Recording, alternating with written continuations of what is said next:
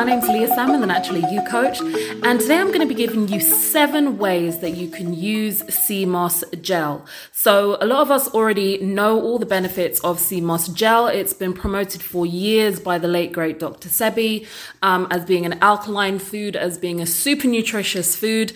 And some people feel that there's just one way to take it, which is mixed up with condensed milk and nutmeg and cinnamon. And whilst that is a way of taking it, though I wouldn't necessarily recommend the condensed milk part of it, that is traditionally how I remember most people making Irish moss or using Irish moss or using sea moss. I remember when I was a teenager and my brother wanted to build up.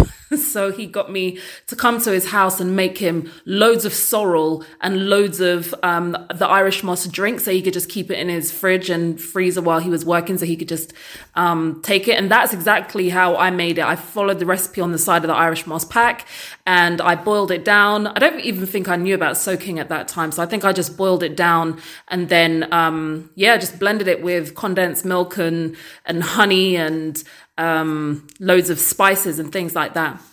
But there are a lot more ways that you can use it, especially obviously if you are plant-based and you don't want to use dairy. And I wouldn't necessarily recommend dairy, especially to the sisters that I work with. So I'm going to give you 7 other ways of using it. Now, the first way of using it is the simplest way, which is just to take it off the spoon. And by the way, before I go any further, I'm assuming you already know how to make Irish moss gel or sea moss gel.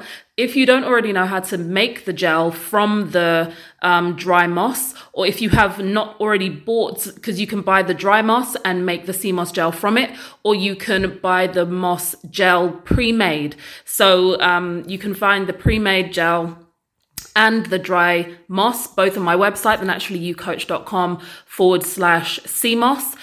Also on that page, you can find directions of how you can turn your dry moss, if you already have dry moss from somewhere else, how to turn that moss into gel. It's so simple, and all the instructions are on that page. So once you've got your lovely gel, you can the first way to take it in is simply by taking it off the spoon, simply by taking a spoonful and eating it. Now, it is a gel. It does have a somewhat slimy consistency.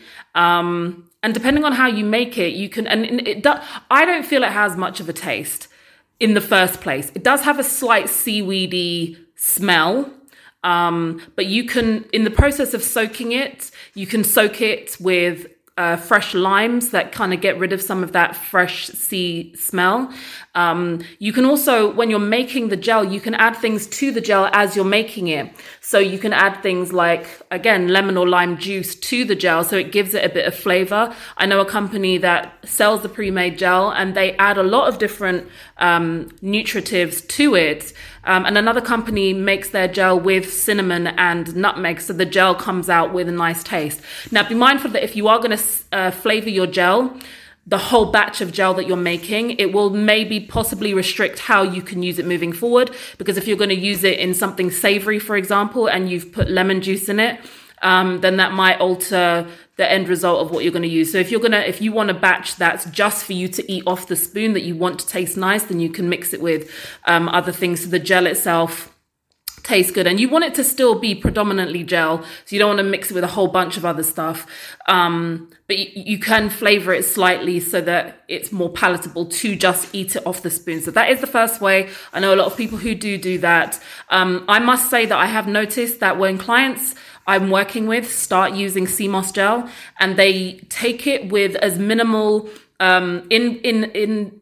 in a way that's mixed with as minimal things as possible. So they're kind of taking it as raw as possible. They seem to get better results. Not to say that everybody else doesn't, but those people who are almost brave enough in some instances, because some people don't think it's a big deal. They're like, I'll just take it off the spoon. It's no big deal.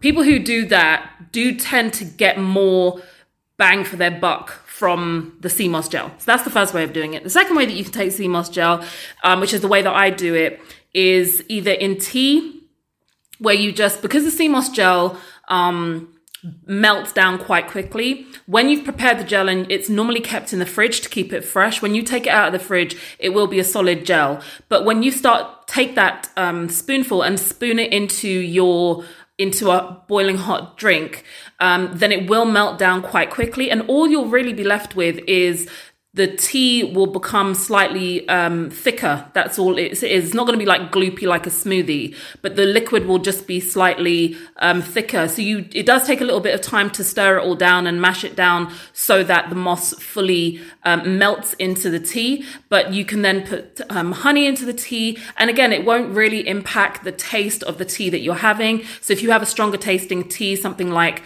like a really strong tasting tea, like Steraseed tea or Pardaco tea, then you almost definitely won't taste anything. But even something that's stronger but slightly milder, like a peppermint tea, you will definitely not taste the difference. It will just be a thicker drink that you're having. And again, that's a really easy way to get it into your body as well. The other thing that you can do, which is this is also what I do, and this is what I do for the whole family, is to incorporate it into your smoothies. So I have a bit of a ritual to make smoothies for the children every morning, and we alternate between like a fruit or green smoothie and a nut milk based smoothie. And I will put about 6 to 8 tablespoons of sea moss gel into the smoothie and blend it all down. So that is going to create a thickness.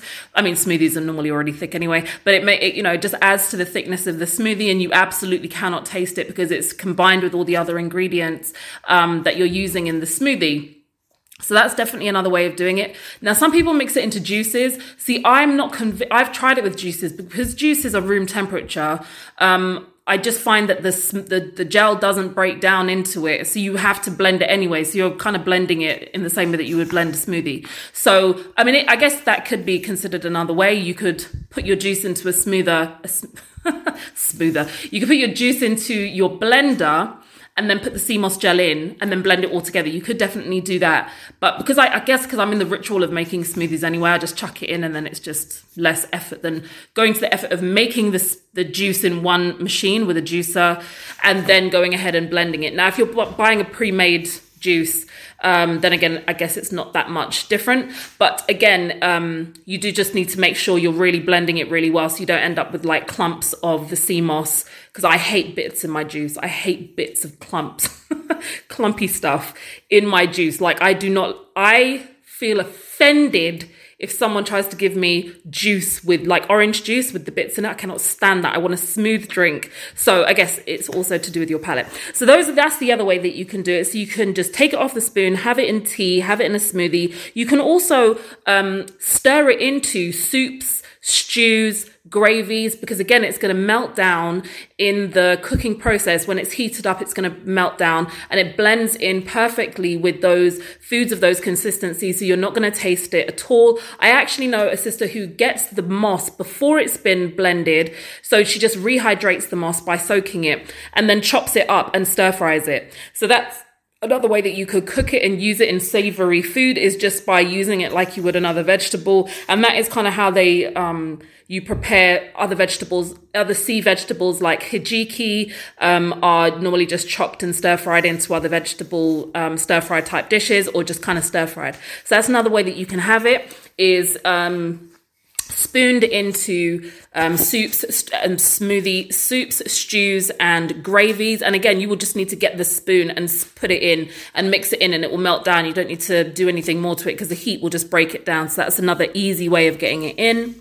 The other thing that you can do is combine it into desserts. And again, just like with smoothies, you will not taste it. One of the cheesecakes that we make more regularly now, we make it more regularly for birthdays and things like that now. So it's not like all the time. I wish I did make it all the time actually, but I don't want to make it so much that I don't like it. It's not special anymore.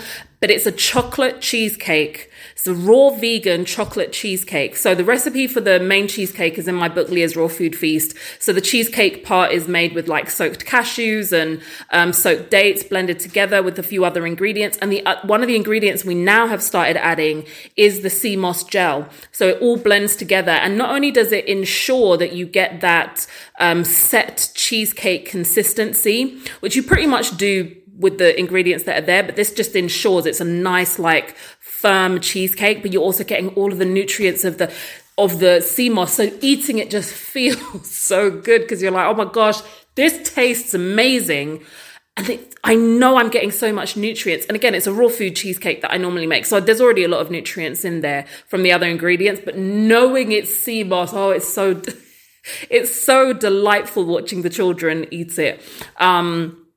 Like even when we make the cheesecake topping part, you blend it all in the Vitamix. There's some times where we'll pour maybe half of that cheesecake topping onto the actual cheesecake base, and then we're just there at the Vitamix just scooping it out and licking it out with our fingers and with spoons, because it's just so delicious. So that's another thing you can do. You can blend it into cheesecakes, you can blend it into homemade ice creams, fruit sorbets, all of those kind of things, like sauces. If you're making like a nut cream that can go on things, like again in my book Leah's Raw Food Feast, there's a recipe for a macadamia nut cream that I put onto an apple crumble, and they're all raw vegan, so you can incorporate the sea moss gel into those foods as well. And again, you're not going to taste it, it's just going to add a nice thickness, because bear in mind, sea moss extract is used as a thickener in industrial food production. So,